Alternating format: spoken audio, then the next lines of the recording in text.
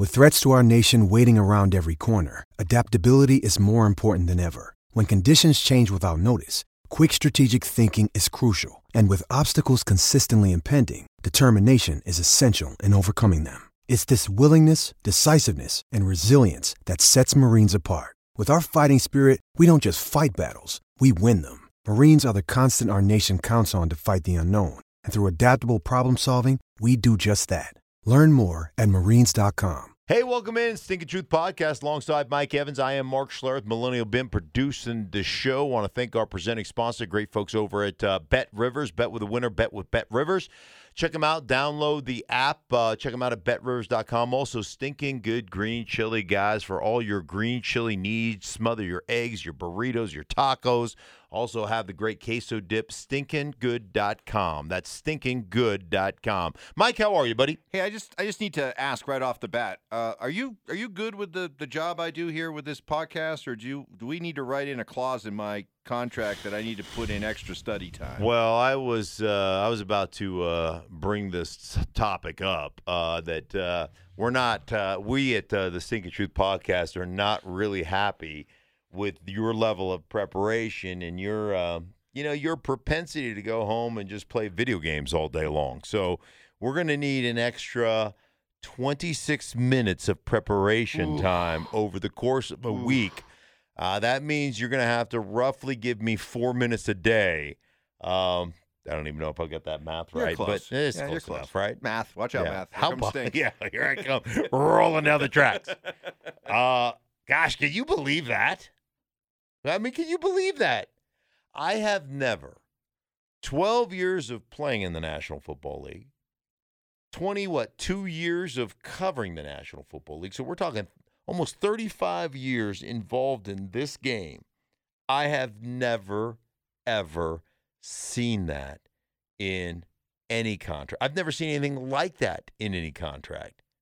Now, obviously, today, it was revoked, right? So that's the news today. Like, we've taken it out of the contract. Obviously, it was misrepresented and misinterpreted by the dastardly members of the media. Like, how do you misinterpret that? Like, seriously. Like, how in the world could you put a clause like that in, that study clause, where you can revoke some of the salary and the guaranteed money if you don't get extra time studying away from the facility? How in the world could that be misrepresented or misinterpreted or miss anything? How? What's the biggest are you kidding part of this? The fact that Arizona put it in the first place to Kyler Murray's contract, or that Kyler Murray signed the contract with the clause in it? What's the more... Are you crazy? Are you? Why'd you do it? Right. Who? The Cardinals or Murray? So obviously, if you look at the situation for what it is, the Cardinals have had an issue. They have felt like his preparation isn't what it needs to be. I mean, that's obvious. And let's face it. That owner, that general manager were there when Bruce Arians was there, and they were going to the playoffs with Carson Palmer as their quarterback. So they know what it's supposed to look like. Would you agree? They know what it's supposed to look like, and obviously it didn't look like that. In their mind, their perspective, it didn't look like that. So they put this clause in, and guess what? Apparently the agent and the player didn't have a problem with that clause. Yeah, we'll sign it. It's all good. So if you had a problem with it, if you looked at it and said, hey, this is inappropriate, my guy works his butt off, my guy is prepared, my guy, you would address it before you have actually signed it. That's just fact of the matter. It's just the way it would be. So the fact that they were okay with it, and then obviously there's somebody within the organization that basically said, I'm tired of Kyler Murray, or I don't like Kyler, for whatever reason, whether it's true or not, perception or reality, somebody let that out let that contract out, that language out. Like, everybody gets the parameters of the deal, right? The agents release the parameters of the deal because the agents like to pat themselves on the back. I got him more guaranteed money. I got him more this. I got him more that. They like to pat themselves on the back. And that the numbers got out. I don't know if Arizona wasn't happy with the numbers getting out, so then they put out the, that somebody it has to be somebody within the organization put out the clause. But for Kyler Murray, and I'll paraphrase, for him to come out and said, the fact that you guys in the media are questioning my work ethic, the fact that you bring my work ethic into question is, reprehensible. I won't allow that to happen. No. Wait, pump your brakes. You allowed it to happen by signing the freaking contract. Your work ethic came into question because you signed the deal. You allowed that language in there. Your agent allowed that language in there. Your agent and you allowed people to question your work ethic based upon the contract that you signed. So that's they not point the finger at the media. And and then the way you dealt with it, you came out, you addressed it, and then said, "I'm not taking any questions on it." Like the whole thing has damage is done, though, right? Oh, it's been a unmitigated disaster at this point, right? How does he live this down? Now you got to go out and you got to play great, and whatever questions there are within that organization, whatever questions there are, you got to silence your critics. Because anytime he has a bad game, all right, throws a bad pick, sure, doesn't recognize coverage and makes a bad read, it's just going to be open season. Mm-hmm. How much did you study this week? Right. How much prep did you put in? How much prep away from the facility? You've done sure. Cardinals games. You've been around quarterbacks that just eat, sleep, drink football. That sure. are just it's nonstop. How would you characterize your dealings with Kyler Murray? What's your takeaway? I mean, he's a smart kid. He's an energetic kid. He's always, I've done some off the fields event with Kyler, so I've developed a little bit of a rapport with him. I don't come in when I do one of these kind of questions and answers things with him. I'm not trying to get you in a gotcha moment, right? I'm not here to break news, and I let him know right off the bat. I'm trying to break news. I just want to have fun. I just want to doink around, have a good time. And so we've developed a rapport over the last couple of years. I did his first NFL game. His first NFL game, I believe it was, I believe I did the first one. His first regular season NFL game was Arizona at Detroit. Detroit at Arizona. I think it was, I'm pretty sure it was week 1 of the season. In what year was he drafted? 2019. So I think it ended in an overtime tie. Anyhow, I think it was week 1. If not, it was one of the first games he's ever His first played. Game. Maybe it was a second game. Yeah, I'm just looking at it real quick. His first game in 2019, his rookie year. Yeah, it was against Detroit. And it ended in a tie. 27-27 tie. Yeah.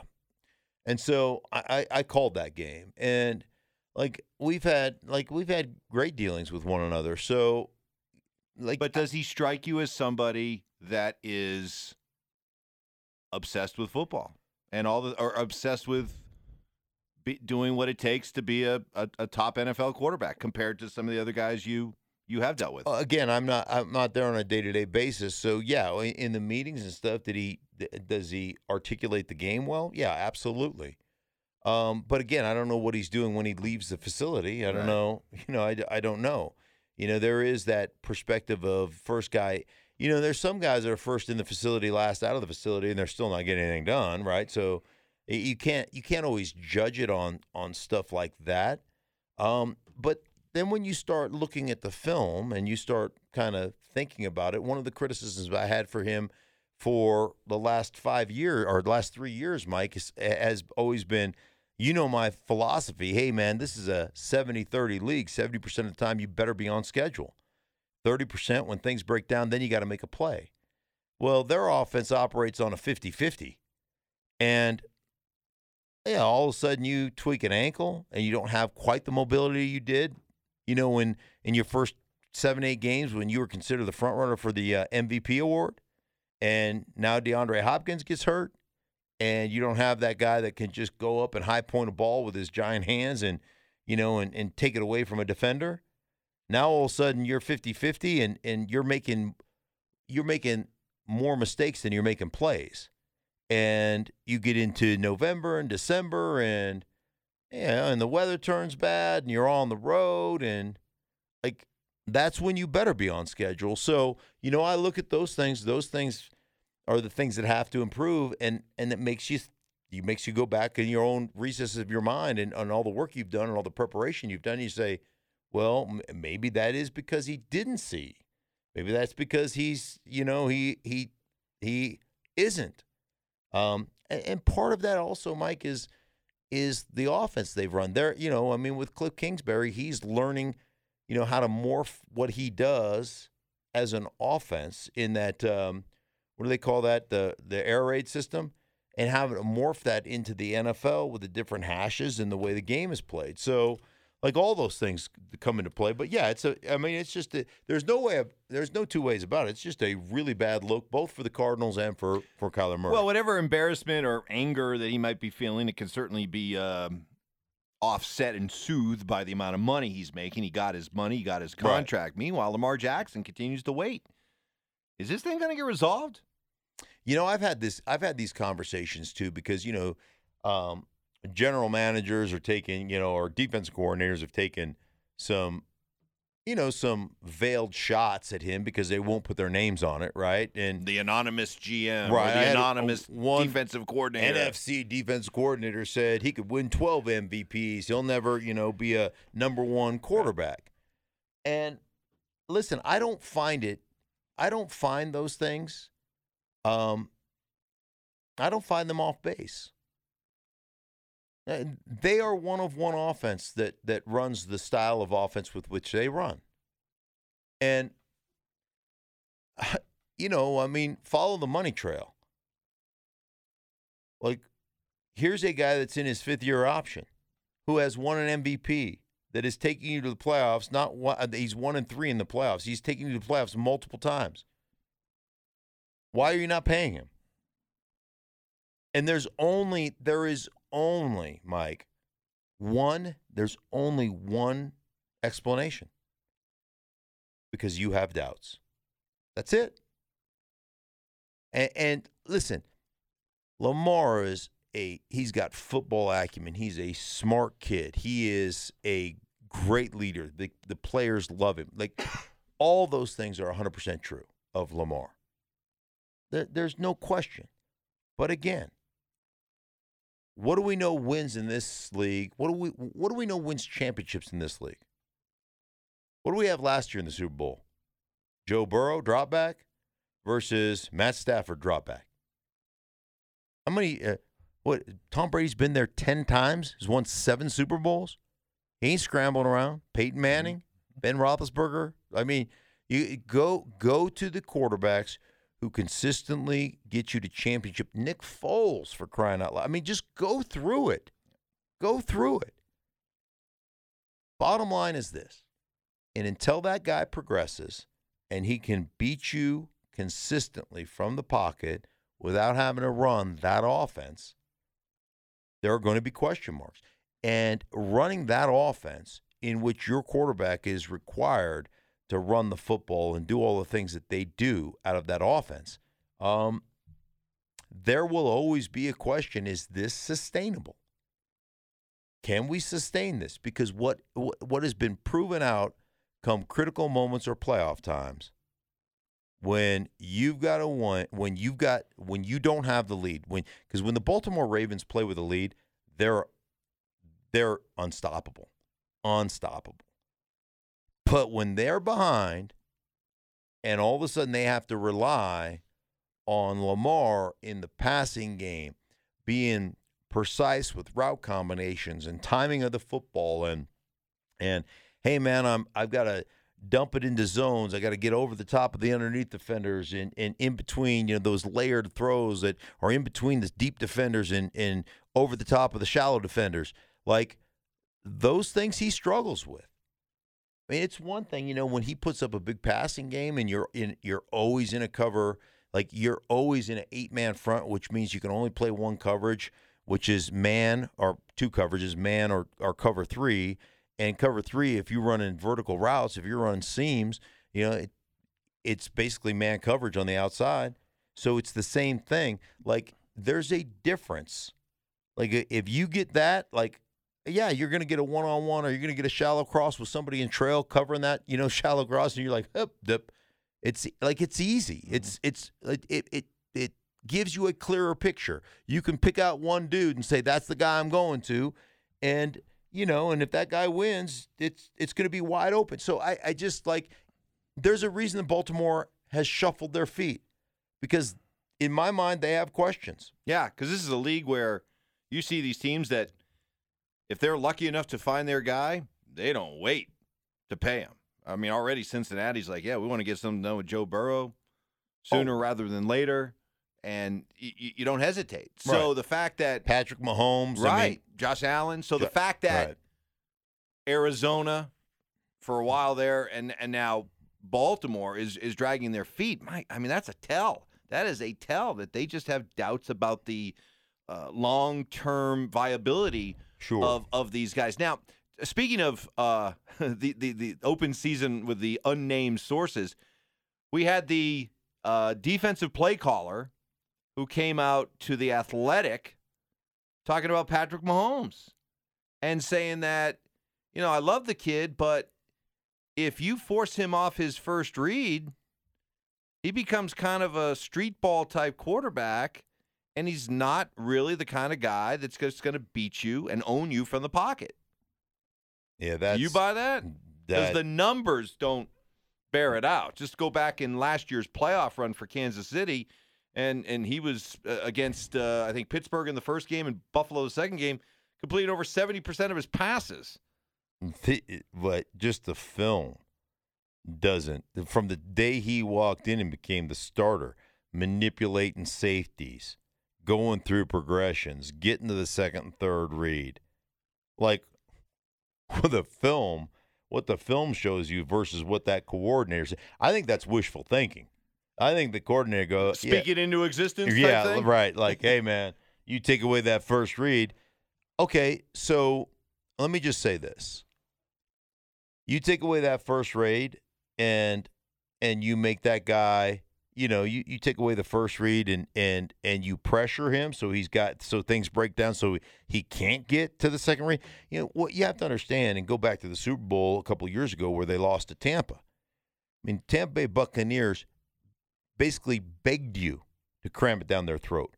They were playing a too-high safety look with the backers just flying out in their hook zones at 14 yards deep going, go ahead, try to throw it underneath. We're going to rally up and make a tackle. Or go ahead, run the ball. What they have, 9 carries, they average 7 yards plus a carry or something ridiculous, and they only ran it 9 times. Meanwhile, Patrick Mahomes is running around with 2 backup tackles, fearing for his life.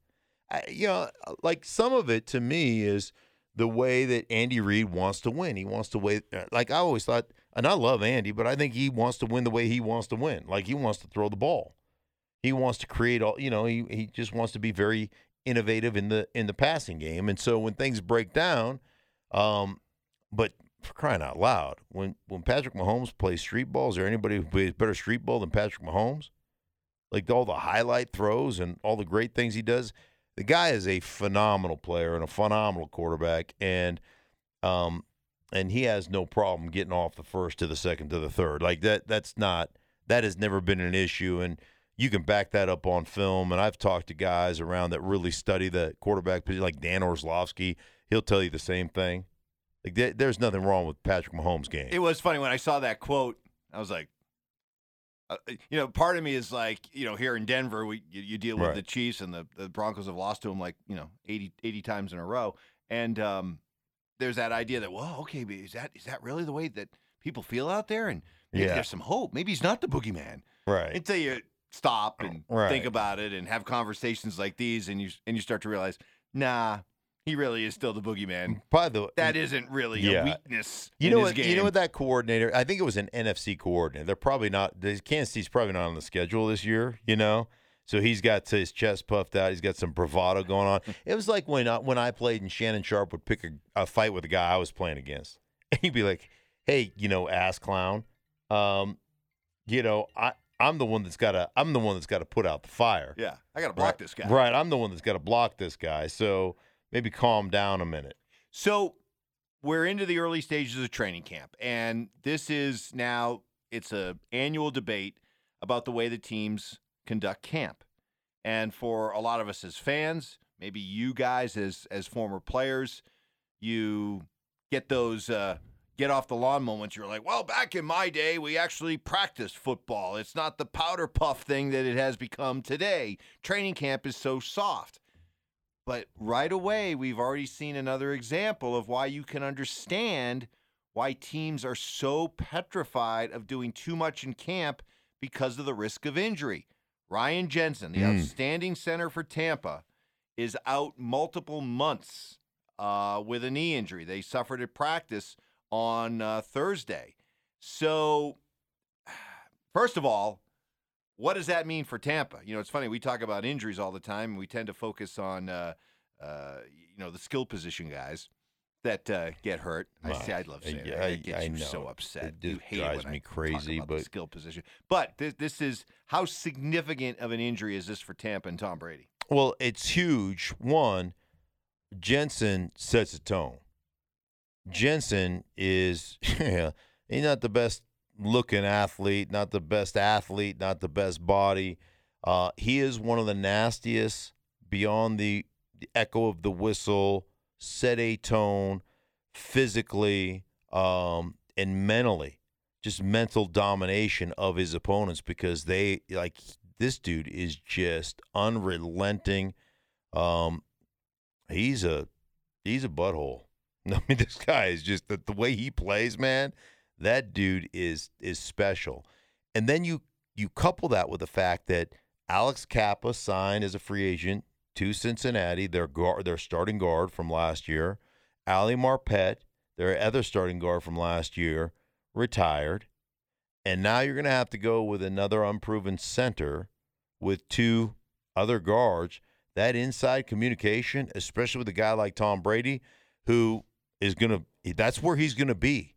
He's going to be inside, and he's going to be there behind that front three. Man, you got to be solid, because one thing we know quarterbacks hate, and go back to the Giants beating the New England Patriots in the Super Bowl twice, inside pressure around his legs, pressure in his face. Tom Brady he's not human, but he becomes less of a superhero. That's right. He's less of a god. Yeah, he's still not human, but he goes from Zeus status maybe down to Mercury. And what the hell's Mercury anyhow, right? I mean, who's Mercury?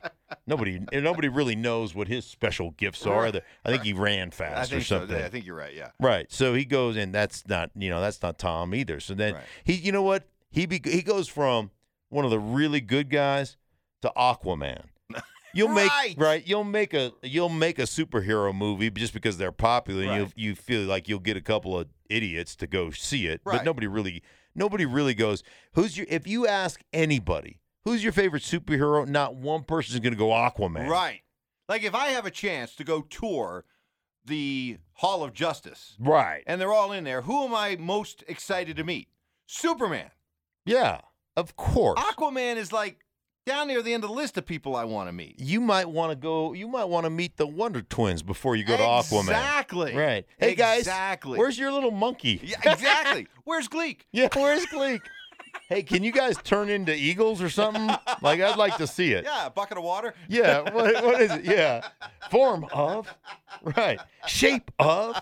Exactly. That's old school. That's old school, right? That is old school. But the bottom line is nobody get the point. Nobody is going, yeah, Aquaman's my favorite superhero. Right. Never seen him. He's always in the ocean. Nobody, nobody really likes that. So he'll become not human, but he'll become a super, What is it about the relationship with the quarterbacks and their centers that it's an unbelievable bond. Peyton Manning with Jeff Saturday, John Elway. Because he's your guy. Your teammate, Tom Nalen. Like, and I was with Ryan Jensen a couple of weeks ago at the, O-line mastermind thing, right?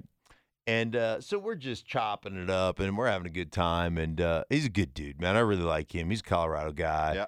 And so, anyhow, as a matter of fact, I reached out to him yesterday and just talking to him about his knee injury and if I could do anything type of thing. So I'm a big fan of Ryan. And so anyhow, I'm sorry, my watch is going off. That's okay. That's all right. But anyhow, like he said, hey man, I'm not even that. I was asking about his swamp ass, because he's always got those towels. Yeah. And he goes, honestly, I'm not even much of a sweater, but he goes, that's how Tom does it. He goes, hey, I'm going to show you that you got to do this. And he goes, now it's become like a security blanket for me. I feel naked without something in my, in the crotch of my pants, right? And so we were laughing about that. And then he was like, I'm redirecting protections and I'm doing this, that, and the other and blah, blah, blah, blah, blah. And he goes, there are times where I'm redirecting a protection. Tom goes, in the middle of a game, don't worry about it. The ball's going to be gone before you can even get there. Like I know, I already know the answer to the test. He goes, yeah, you don't even have to worry about that. I'm going to get the ball out, and so it's like just playing with the man, so to speak. So anyhow, pretty cool stuff. Well, pretty we'll see cool how Tampa adjusts without Ryan Jensen. Just a couple of quick news and notes. DK Metcalf gets paid, and I'm glad for DK Metcalf that he got paid based on his production with Russell Wilson. Because something tells me it's not going to be the same with Geno Smith or Drew Lock. Right. Glad you got your money. Yeah. No. Exactly. And you know what? DK's a great kid. He's a great young man. He's got history here. His dad played for the Bears. His dad played in the league for quite some time. And he's just he's a specimen, man. Just an absolute specimen. And he's really developed as a second rounder. He's come in and really developed his game, really become very good. Some of the things he worked on, with Brian Schottenheimer, really getting in and out of breaks, really playing with lower leverage. And one of the things that I talked to Brian about it and several different players over the years is it's not about your ability to run fast, it's ability to stop fast and working to really stop fast at that position. And then using his body. He is 6'4", 235, and he is dude is incredible. Chiseled. Yeah, absolutely incredible. So he's awesome, man. He's awesome. So I'm glad for him. But you're right. All of a sudden you don't have Russell Wilson anymore. Things have changed. This is going to test. A couple things are going to test the whole. Do receivers play a dependent position? How much do they rely upon the quarterback? We're going to see it with. First of all, we're going to see it with Tyreek Hill going from Patrick Mahomes to Tua. Yeah. We're going to see it from DK Metcalf going from Russell Wilson to probably Geno Smith. And I guess maybe even to a lesser extent, Devontae Adams going from Aaron Rodgers to Derek Carr. Got to test some theories here. I've gotten a lot of people that are like, on the Lamar, like we talked about Lamar Jackson. And a lot of people give me the, he's never had a truly had a number one receiver. Well, and maybe this is working with you all these years. It's been like, are you really a number one receiver until you have a number one quarterback? Like, it's the quarterback that makes the receivers, not the receivers making the quarterbacks, right? 90% of the time, yeah. Right. And so, it's nice to have a guy that's really skilled and that's great because – that guy can get wide open and really take some pressure off of your quarterback. But let's face it, your quarterback still has to be able to execute. And like I say all the time, 10 guys have to do their jobs exceptionally well for the quarterback to make a throw. So just kind of understand that aspect of football in general. So anyhow, listen, man, hey, man, this is fun. This is great. Love it. For everybody involved in the Stink Truth podcast, we thank you so much. Thank you to Millennium Ben producing the show. Mike, thank you. Also, thanks to our presenting sponsors, the great folks over at Bet Rivers. Bet with a winner, bet with Bet Rivers, stinking good green chili as well. All right, that pretty much does it. That's a wrap for us here on the Stinking Truth podcast. We thank you for listening and look forward to talking to you next week.